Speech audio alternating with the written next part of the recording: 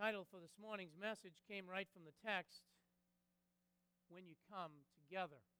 I will say a few more words about that as time goes on this morning. Normally, we are in an exposition of John chapter 8 to those of you that are here on a regular basis. But today, as we've gathered as believers, we gather to observe the communion. We are gathered to observe the Lord's table. We are gathered to observe the Lord's Supper. And so we will concentrate on that. Communion generally is recognized and has been recognized in church history as an ordinance that has been given to the church. That is, by way of explanation, that which is expected to be done and to be continued to be done throughout the church age. Starting with the Lord Jesus Christ while he was here, as he instituted it, and continuing on until the Lord Jesus Christ comes back. It is for the church age. Further, I want you to understand very clearly, it should be obvious from the text, particularly as you look at verse 32, and talking about even though the discipline was going on in the context, they would not be judged with the world or condemned with the world. Communion is for believers. It is not based upon age. Which is still going on today in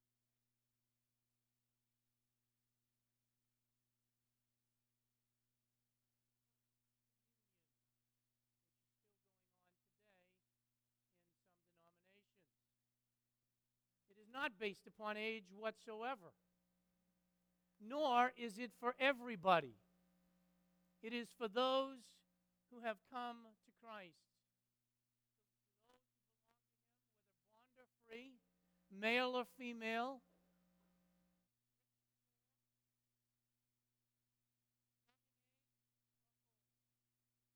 it is for believers.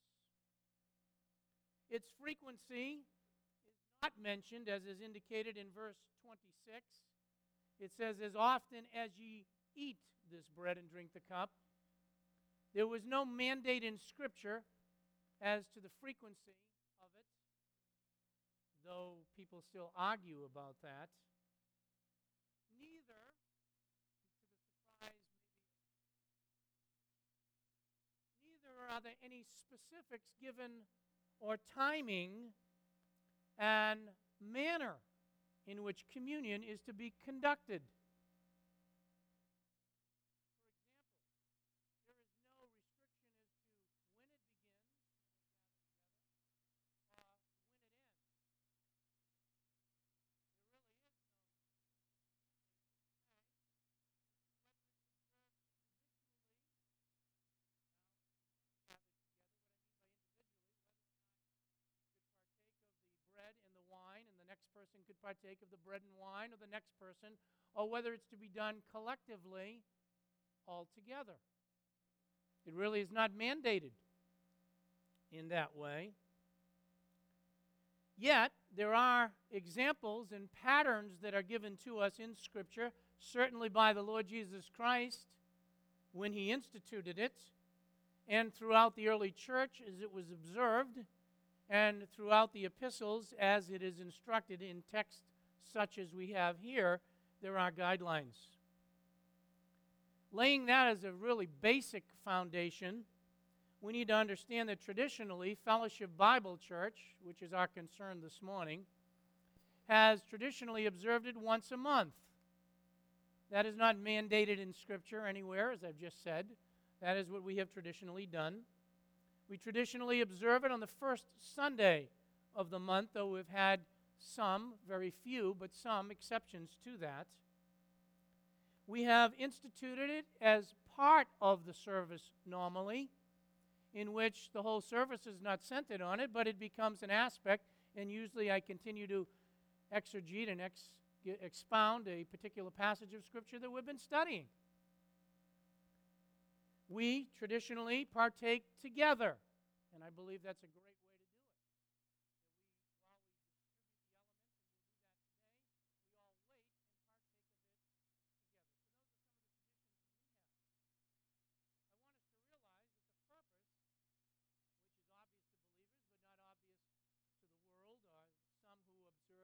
different forms of communion, that the purpose of communion is it is to be a memorial.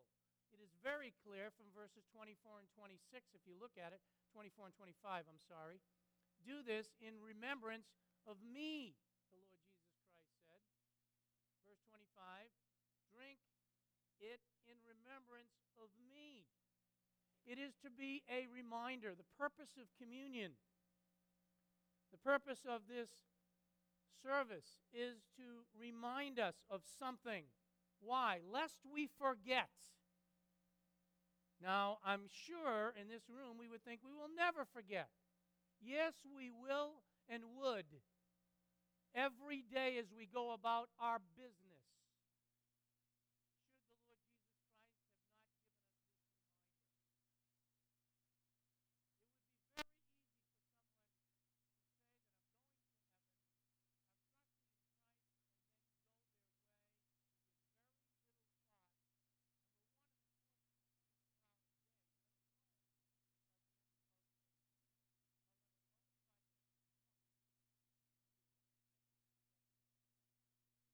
the Lord Jesus Christ have not given us this reminder? It would be very easy for someone to say that I'm going to heaven, I've trusted in Christ, and then go their way and give very little thought, number one, in the course of a 24-hour day, let alone by the end of a week, or let alone by the end of a month, or year, et cetera, et cetera, to what the Lord Jesus Christ has done for us. Its purpose, according to verse 26, is not just a reminder in general, but specifically a reminder of Him in verses 24 and 25. Secondly, it is a picture or a proclamation of the gospel. Very few times do we think of communion as proclaiming the gospel, but it is, because it says the gospel, you do it, you proclaim, verse 26, the Lord's death. You are proclaiming it to the world. You are giving a proclamation of the gospel. Thirdly, you are also reminded of the fact that He's coming again. It is until He comes.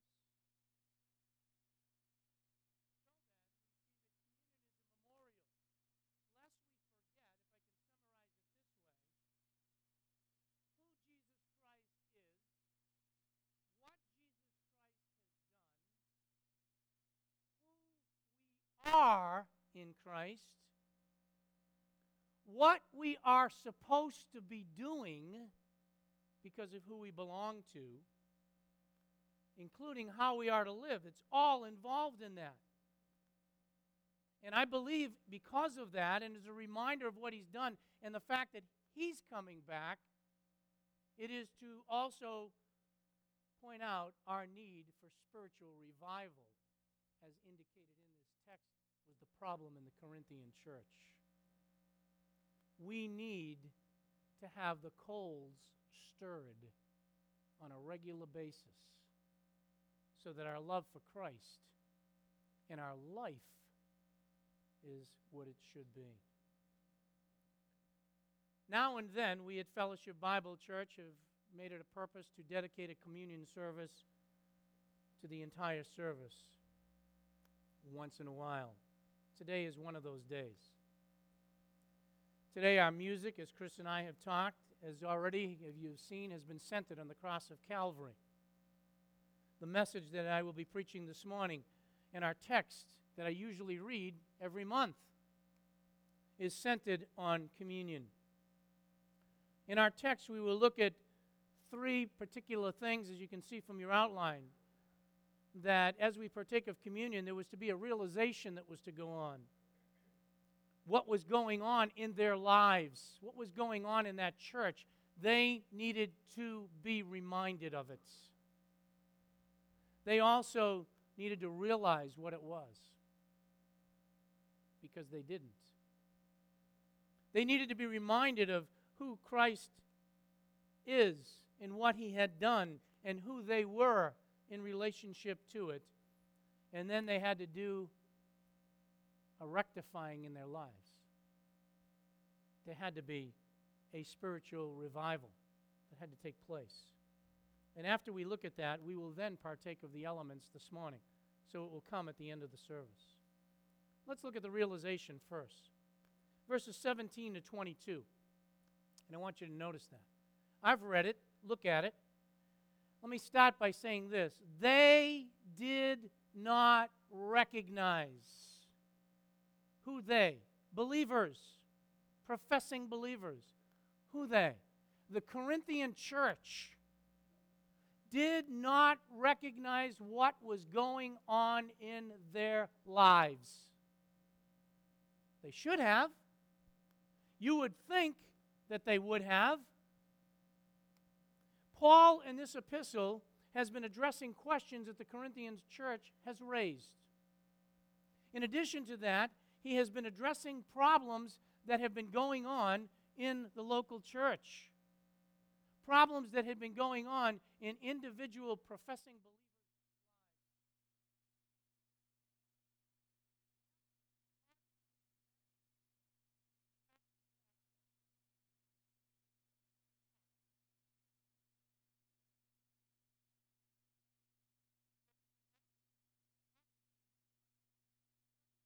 That which should be the height of stirring up the believers' lives to the things of God.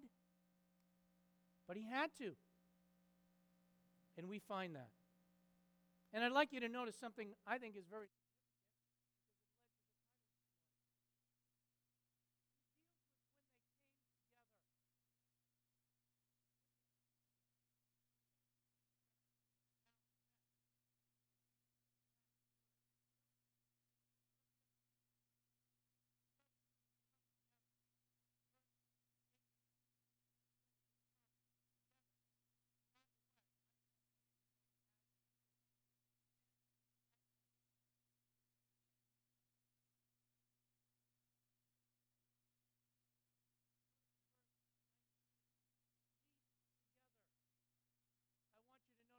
I want you to notice verse 22. The church of God is put in contrast to houses, their own individual houses. You have houses, but when you're despising the church of God. You notice again, you come down in the passage, verse 33, when you come together. Verse 34, come together. And again, for the second time in the passage, he contrasts that with them being at home. There is a tremendous emphasis. While it can be true that you can overemphasize a building, and the Church of Jesus Christ is not a building. There is a swing in the pendulum today to get to the concept of not meeting together at all, or just small little groups in places. The local church was designed so that they could come together as a body. God did not make up the body of Christ, according to 1 Corinthians chapter 12, to function as independent people. In fact, if you look at it closely in 1 Corinthians 12, what you find out, which is the very next chapter of this particular book, that we are members individual, but that we are members of a collective body. And too often there's a tendency not to be concerned about how I could affect the body of Christ by my not coming together. We think of ourselves as individual members and we just wander off and then think, well, it's just my life, independent, and we have no concept of how that could be adversely affecting the local testimony because I'm looking at my life as an individual, not as a member of a collective body. They had developed into a situation in the early church in which they had a love feast in which they gathered together. They had a meal. They had observed the Passover, and they also observed at that time the Lord's table. This should have been a time of tremendous celebration. It should have been a time where believers got together and there was absolute unity, there was absolute harmony, that it was a blessing, that it was a visual aid to all the lost around about the testimony of Christ and to how the work of God functions. That's what it should have been. Rather than being a testimony in the Corinthian church, we find out from the text very clearly in verse 17 that what they were doing, now listen, what they were doing, gathering together to observe the Lord's table, was a mockery. It was a mockery to those that could observe it. They were no different in reality to what you find out in Matthew 23 with the Pharisees. the Lord is rebuking them over and over and over again, said, "You hypocrites. You're supposed to be the ones representing me, and you're doing anything but representing me." Why was it this way? Well, I've read the text. You can look at it. They didn't realize this was going on. They should have realized it. But you'll notice in the text, why was it going on? Verse 18, there were divisions among them. There were fractions. There was fighting, inward fighting among them while observing the Lord's table. This is not my opinion. It's right there. Verse 18. There was social favoritism going on. You can see that. There were people that were hungry that weren't getting enough food. There were other people that were involved in eating too much. There was a definite social structure that was there where some were thinking themselves on a higher level. Within the Church of Jesus Christ, yes. While they were celebrating the Lord's table, absolutely. There was more concern for self-satisfaction than there was for the entire body of Christ. There was sin in the camp. You say, what are you talking about? Look at it clearly. Some of them were drunk. Verse 21. Now, I've never observed in my personal life at a communion service anyone being drunk that I know of. It's possible people have been sitting there and drunk and I didn't know it. We'd do it privately if it was going on. There was gluttony going on when you look at the text. Absolute abuse of the body of Christ, while at the same time partaking of the elements and praising God, supposedly. And Paul had to rebuke them and charge them. While they were meeting, notice this, together. And by the way, it's not numbers. There can be, and I don't want you to get me wrong, there can be small groups. I'm not against that. But what I'm saying is wherever the Lord's allowed, in this particular case, it's Fellowship Bible Church in Methuen. And we come together as a local church. There's a place for that. When they were meeting in the name of God, all this stuff was going on in their lives. And they were praising God, right. You know what the reality was according to the text? It was formality. It was nothing more than ritual. And that can happen. What can happen is we can, oh yeah, it's the first of the month, it's time to have communion. All kinds of things are going on in our life. All kinds of divisions are going on among people. And I'm not saying there is, by the way. It's just a cause to make us think. It can be all kinds of things going on. We're just going to church and so forth and so on, and there's no substance behind it whatsoever. That's what they had. Observing communion, yes, they were. But it was nothing more than ceremonialism. Today, there's much criticism that is going on about the local church. I'm getting tired of hearing it, honestly, as a pastor. I'm so tired of formal religion that I don't go to church anymore. That is not biblical thinking. Yes, there is too much formalism sometimes. But to use that as an excuse not to be gathering together is sin.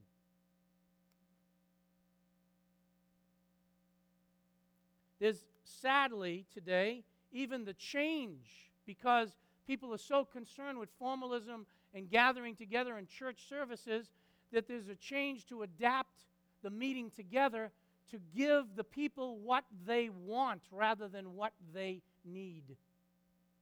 And it's happening throughout the Church of Jesus Christ.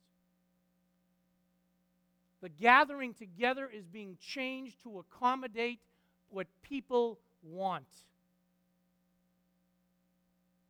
I wonder, as a pastor, I wonder as an individual in my own life, how much is done in the name of Jesus Christ in our personal lives?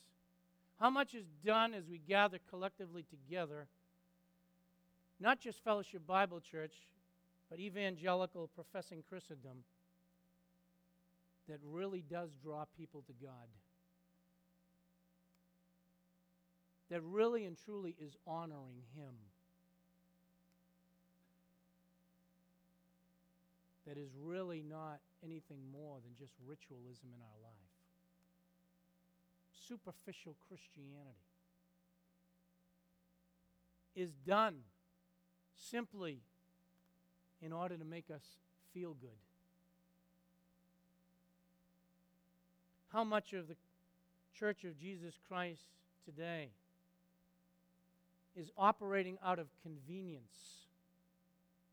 Convenience for our personal schedules. Convenience for appearance to others. Is operated out of what is culturally correct. Let me ask you something. Did Jesus Christ and the apostles miss the boat? Did our forefathers in the early church, who met, by the way, on Sunday all day long, miss the boat?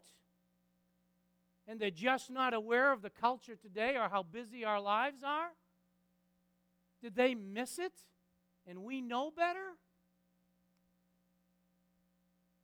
They didn't realize. Corinthian church didn't realize they were coming together to honor God, and their lives and the divisions were horrible. What about us? Are we so busy that we don't have time for God because we're busy with our jobs? And by the way, so you don't think I'm just off on this tangent. I'm not. This is the text to call them to realize. There are some who have legitimate jobs and have to work on Sundays. It's a reality. I'm not talking about that. And we are busy. But is it true that what about us? Are we busy with our job, school, family, hobbies, maintaining homes, cars, our health, and everything else? And we're so busy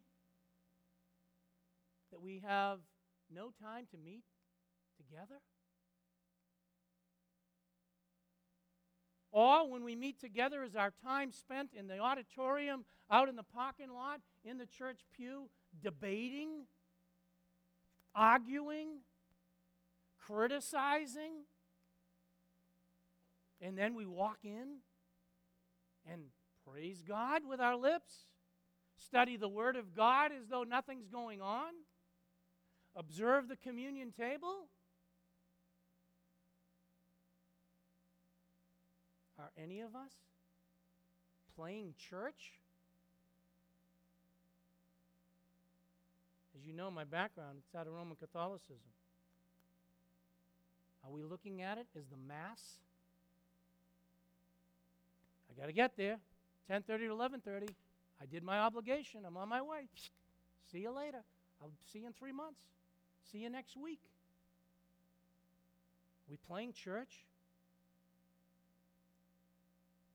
Are we so busy that you get a church that can't get people to serve because they're never around? You say, I came to church to be encouraged. Lord willing, the Lord's working to encourage your heart. Who do we belong to? What does this represent?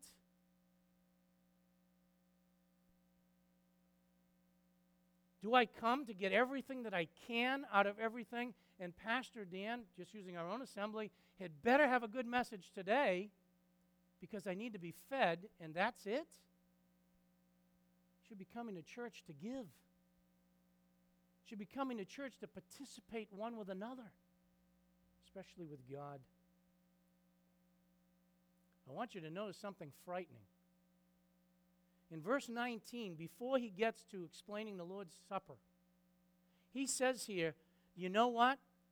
First of all, you think you're coming together. I'll go back to 17 for the better. You're not. You're coming together to make a mockery. Your coming together would be better if you didn't, because you're making a mockery of Christianity. But he says, I want you to know something else. You know, there are divisions among you, and I partly believe it. So, and they must come. Do you know why? Look at verse 19 closely. It says, because it has to expose non-believers. You say, that isn't what my Bible says. Oh, yes, it is. Look.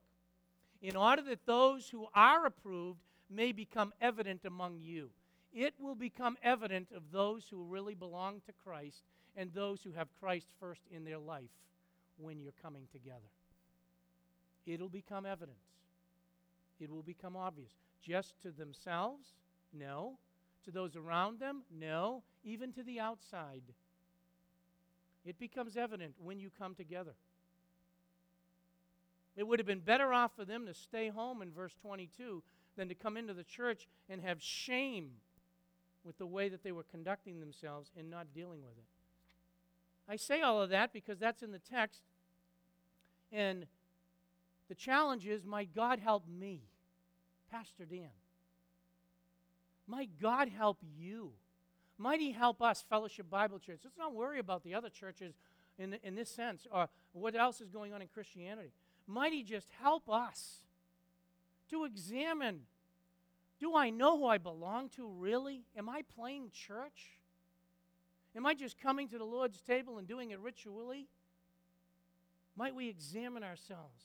Are we truly worshiping God in spirit and in truth?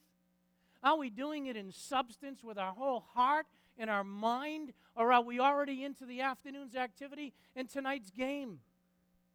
We should be right here with our hearts committed to God and be so thankful if we're a Christian for what He's done. And thankful for who we belong to. That's when He comes in after exposing that, and He reminds them in verses 23 to 30. I'll hit it quick. The cost of our salvation was great. You notice what it says right away, and I'm not even expounding this in full detail, but look at verse 23 at the end. The night in which He was betrayed. Our Savior was betrayed by those He trusted in. Judas Iscariot kissed Him. He who knew no sin became sin for us. The cost of our salvation was great.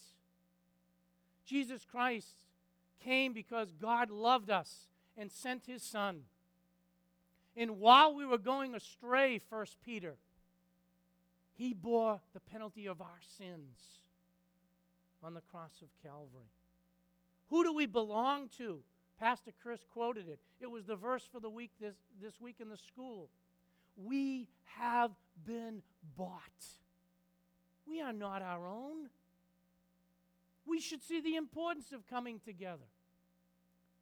Now, if you know me and you know the elders of this church, we're not keeping track of whether you're here at the morning service, evening service, in Sunday school, and whether you're here at prayer meeting and all that stuff. Of course, it's obvious to what goes on and so forth. There's no attendance, and that isn't what makes you right with God. But the Church of Jesus Christ, I'm telling you, I've visited churches, not just in this country, abroad. I've talked to pastors. I see it happening. There is a tendency today when I come, like the Mass, I go on Sunday morning, if I go, and that's it. And then I read the word individually. We have been designed by God to be a body. A body that comes together. It's a privilege. And I think our forefathers had it right. No wonder our children don't want to come to church. They say it's because of the programs that aren't in the church. They say because there's not enough emphasis on teens or young people. No, it's not. Though we have many weaknesses and can improve. It's because as parents, we are not setting the pattern.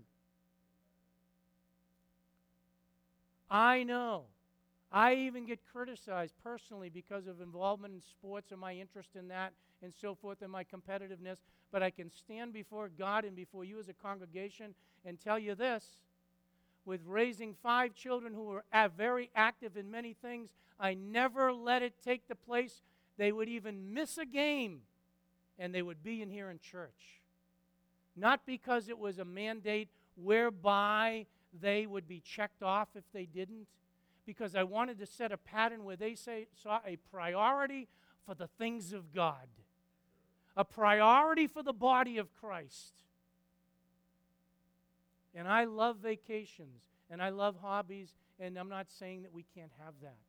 But where is our priority with God, honestly? He's coming back, verse 26. And when we partake of communion, are you ready Am I ready to face Him? You say, yeah, I'm saved. Praise the Lord for that. But we still have to give an account of what we've done. And don't come to Sunday evening service just for that. Churches across the country are eliminating evening service and Wednesday night, and then they're doing it in their own little way with 4 or 5 collective groups. There's a place for that, but there is a place to come together. And I want you to see very seriously, and I have to get to the communion part of it. In verse 27, he's talking to believers that would be partaking in an unworthy manner. The context explains it, whether you know what the Greek word is or you know the whole context. They were making a mockery of it. They came together, they worshiped together, they partook of communion together, and their lives were anything but together. They were individually doing what they wanted to do. And he says they are guilty. In what way? Condemned to hell? No. He tells you that unless they get exposed as not being a true believer, according to verse 19 and verse 32. It may be that some are just making a profession and going along. The guiltiness there was guilty of dishonoring Jesus Christ, of making a mockery of all the communion was supposed to be while partaking of it, their actions and their lives. And you know the problem. I have to really summarize it. To rectify the situation in verses 31 to 34, they were getting chastened according to verse 30. Some of them were sick because of it. Some of them were dead because of it. And his bottom line is examine yourselves. Communion ought to be a good time for us to examine ourselves. Where are we? And in verse 33, they would have put others before themselves. Look at it. Wait for the other one first. They were to come together, verse 34. If you're hungry, stay at home and eat. So that when you come together, you don't come together for judgment. See, he still wanted them to come together. We know Hebrews. Don't forsake the assembling of yourselves together, as the manner of some is. I may be wrong, and I may be out in left field. And God judge me if I am. But as I look at Christianity, I think it's not the same way as Hebrews. Forsaking the assembling of yourselves together as the manner of some. I think I can put in the word today in this century as the manner of most are. What do? Browbeat ourselves? Beat ourselves up? Not pay attention to our homes? Not pay attention to our jobs? Not at all. Live for Christ there. Not have hobbies, not take vacations, not do whatever. No, you can do those things. But let God examine our lives. Are we coming together, worshiping Sunday after Sunday and have divisions among us? Are we bickering one with another? Are we forsaking and only treating it as church formality when I can do it? Am I not looking at the fact of how I could be hurting the body by not exercising my gifts? And then what? Let's go in the last 2 verses, then we'll have communion. Psalm 51. Look at what David did.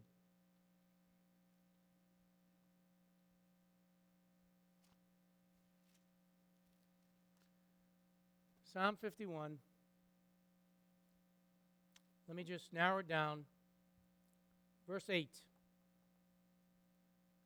Make me to hear joy and gladness. Let my bones which thou hast broken rejoice. Hide thy face from my sins and blot out all my transgressions. And then verse 10. Create in me a clean heart, O God. And if it's needed, renew a steadfast spirit within me. Help me to realize, let me put it to you this way, who I belong to. Do not cast me away from thy presence. God won't do that. God won't take his Holy Spirit. That's Old Testament. But look at verse 12. Restore in me the joy of thy salvation. As we're about to partake of communion, we'll go a couple of minutes over. My God, restore to us the joy of salvation. Sustain within us a willing spirit. Turn with me to one last thing. Psalm 19, one verse I'll look at. Psalm 19.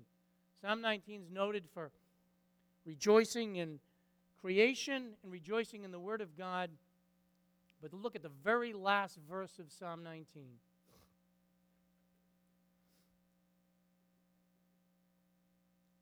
Let the words of my mouth, it doesn't stop there.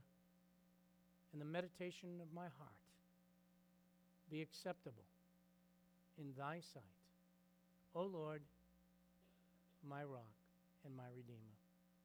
I don't know where each one of us are today, but as we come to communion, the sacrifice was tremendous. We've been bought. Our lives are not our own. Yeah, we don't want to be involved in formality, and I think sometimes the church is too much. But we also want to be willing to examine ourselves. And may God change our hearts so that as we partake right now, we really remember who it is that died for us, what he's done, and who we are. Let's partake of communion, then I'll close us in prayer. If the elders will come forward. If you are not born again, we ask you to refrain from the elements. And if you are, I hope you've been examining yourself already. But may God help us to examine our hearts as we partake of communion. The format for the last part of the service is that we are going to give out the elements, and then while they're being given out, we're going to have a song before we do partake of the bread, and then we're going to give out the elements and have another song appropriately. Both songs have been picked purposely to help us examine ourselves, and then we'll partake of the grape juice, and then I'll come up and close this in prayer.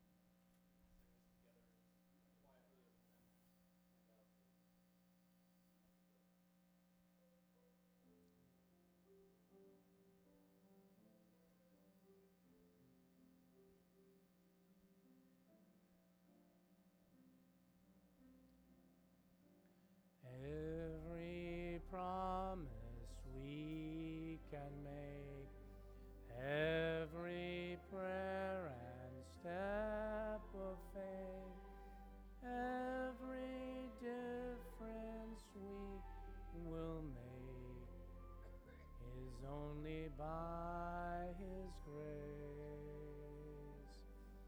Every mountain we will climb, every ray of hope we shine, every blessing left behind is only by His grace.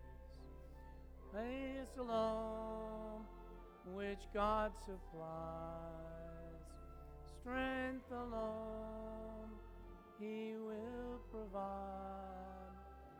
Christ in us, our cornerstone,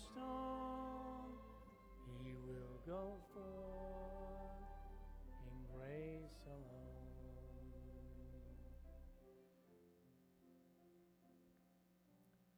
Every soul we long to reach, every heart we hope to teach, everywhere we share His peace is only by His grace.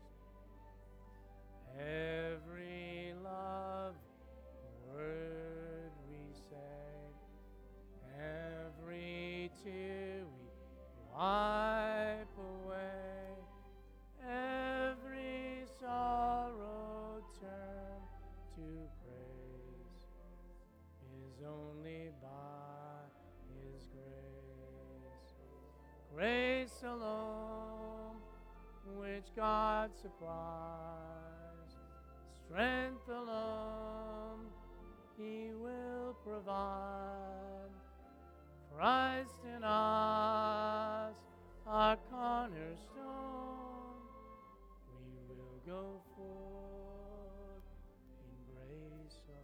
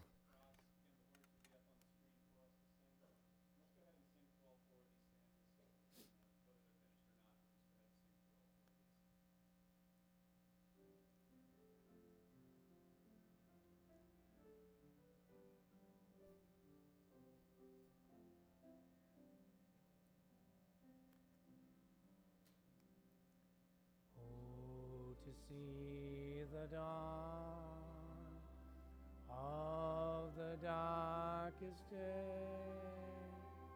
Christ on the road to Calvary, tried by sinful men, torn and beaten them, nailed to a cross of wood. This the power of the cross. Christ became sin for us, took the blame, bore the wrath, we stand forgiven at the cross. Oh, to see the pain written on your face, bearing the awesome reign of sin. Death is written on every evil deed, crowning your blood-stained brow.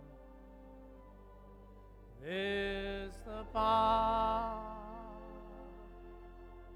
of the cross. Christ became sin for us, took the blame, bore the wrath, we stand forgiven at going.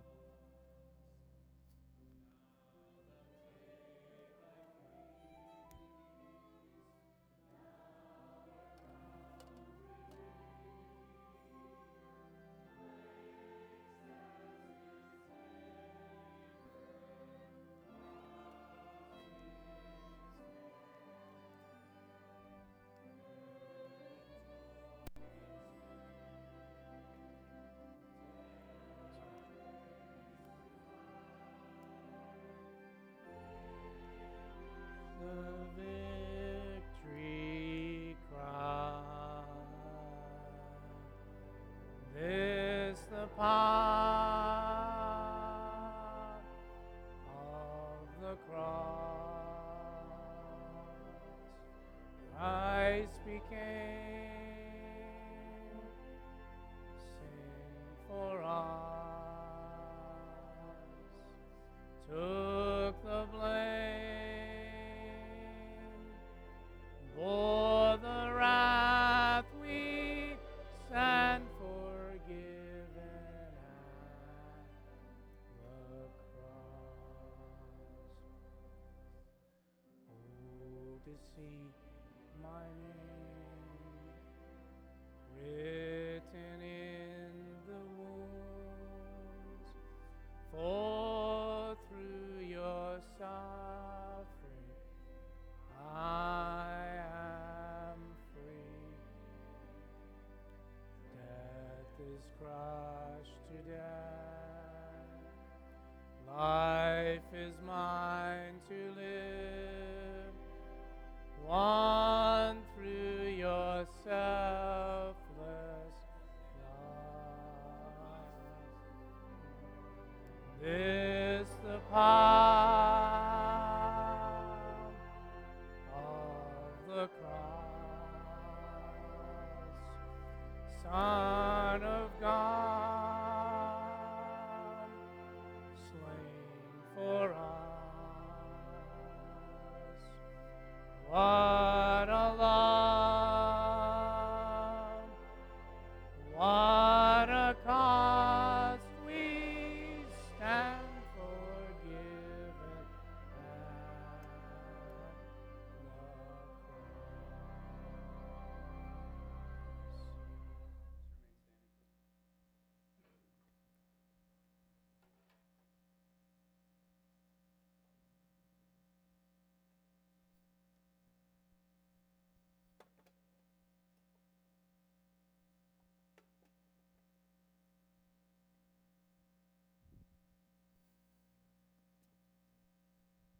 Just want to read one verse. I could have quoted it, but I wanted to make sure. Let us never forget the cost of our salvation. Let us rejoice in it. Let us live for Him. Let us live by His power. And as we just sang the power of the cross, might we remember this verse in Romans chapter 1 and verse 16. Speaking of the gospel, he says, "For I am not ashamed of the gospel, for it is the power of God for salvation to everyone who believes, to the Jew first, and also to the Greek." Might we not only appreciate and reflect on the love of Christ for us, but might we boldly proclaim the gospel that others might come to Him. Drink this in remembrance of Him.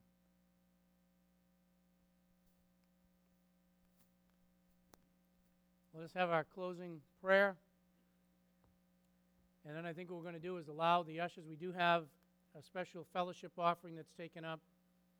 Maybe you can play through the power of the cross without us singing it, one verse. We can just stand and meditate, allow them.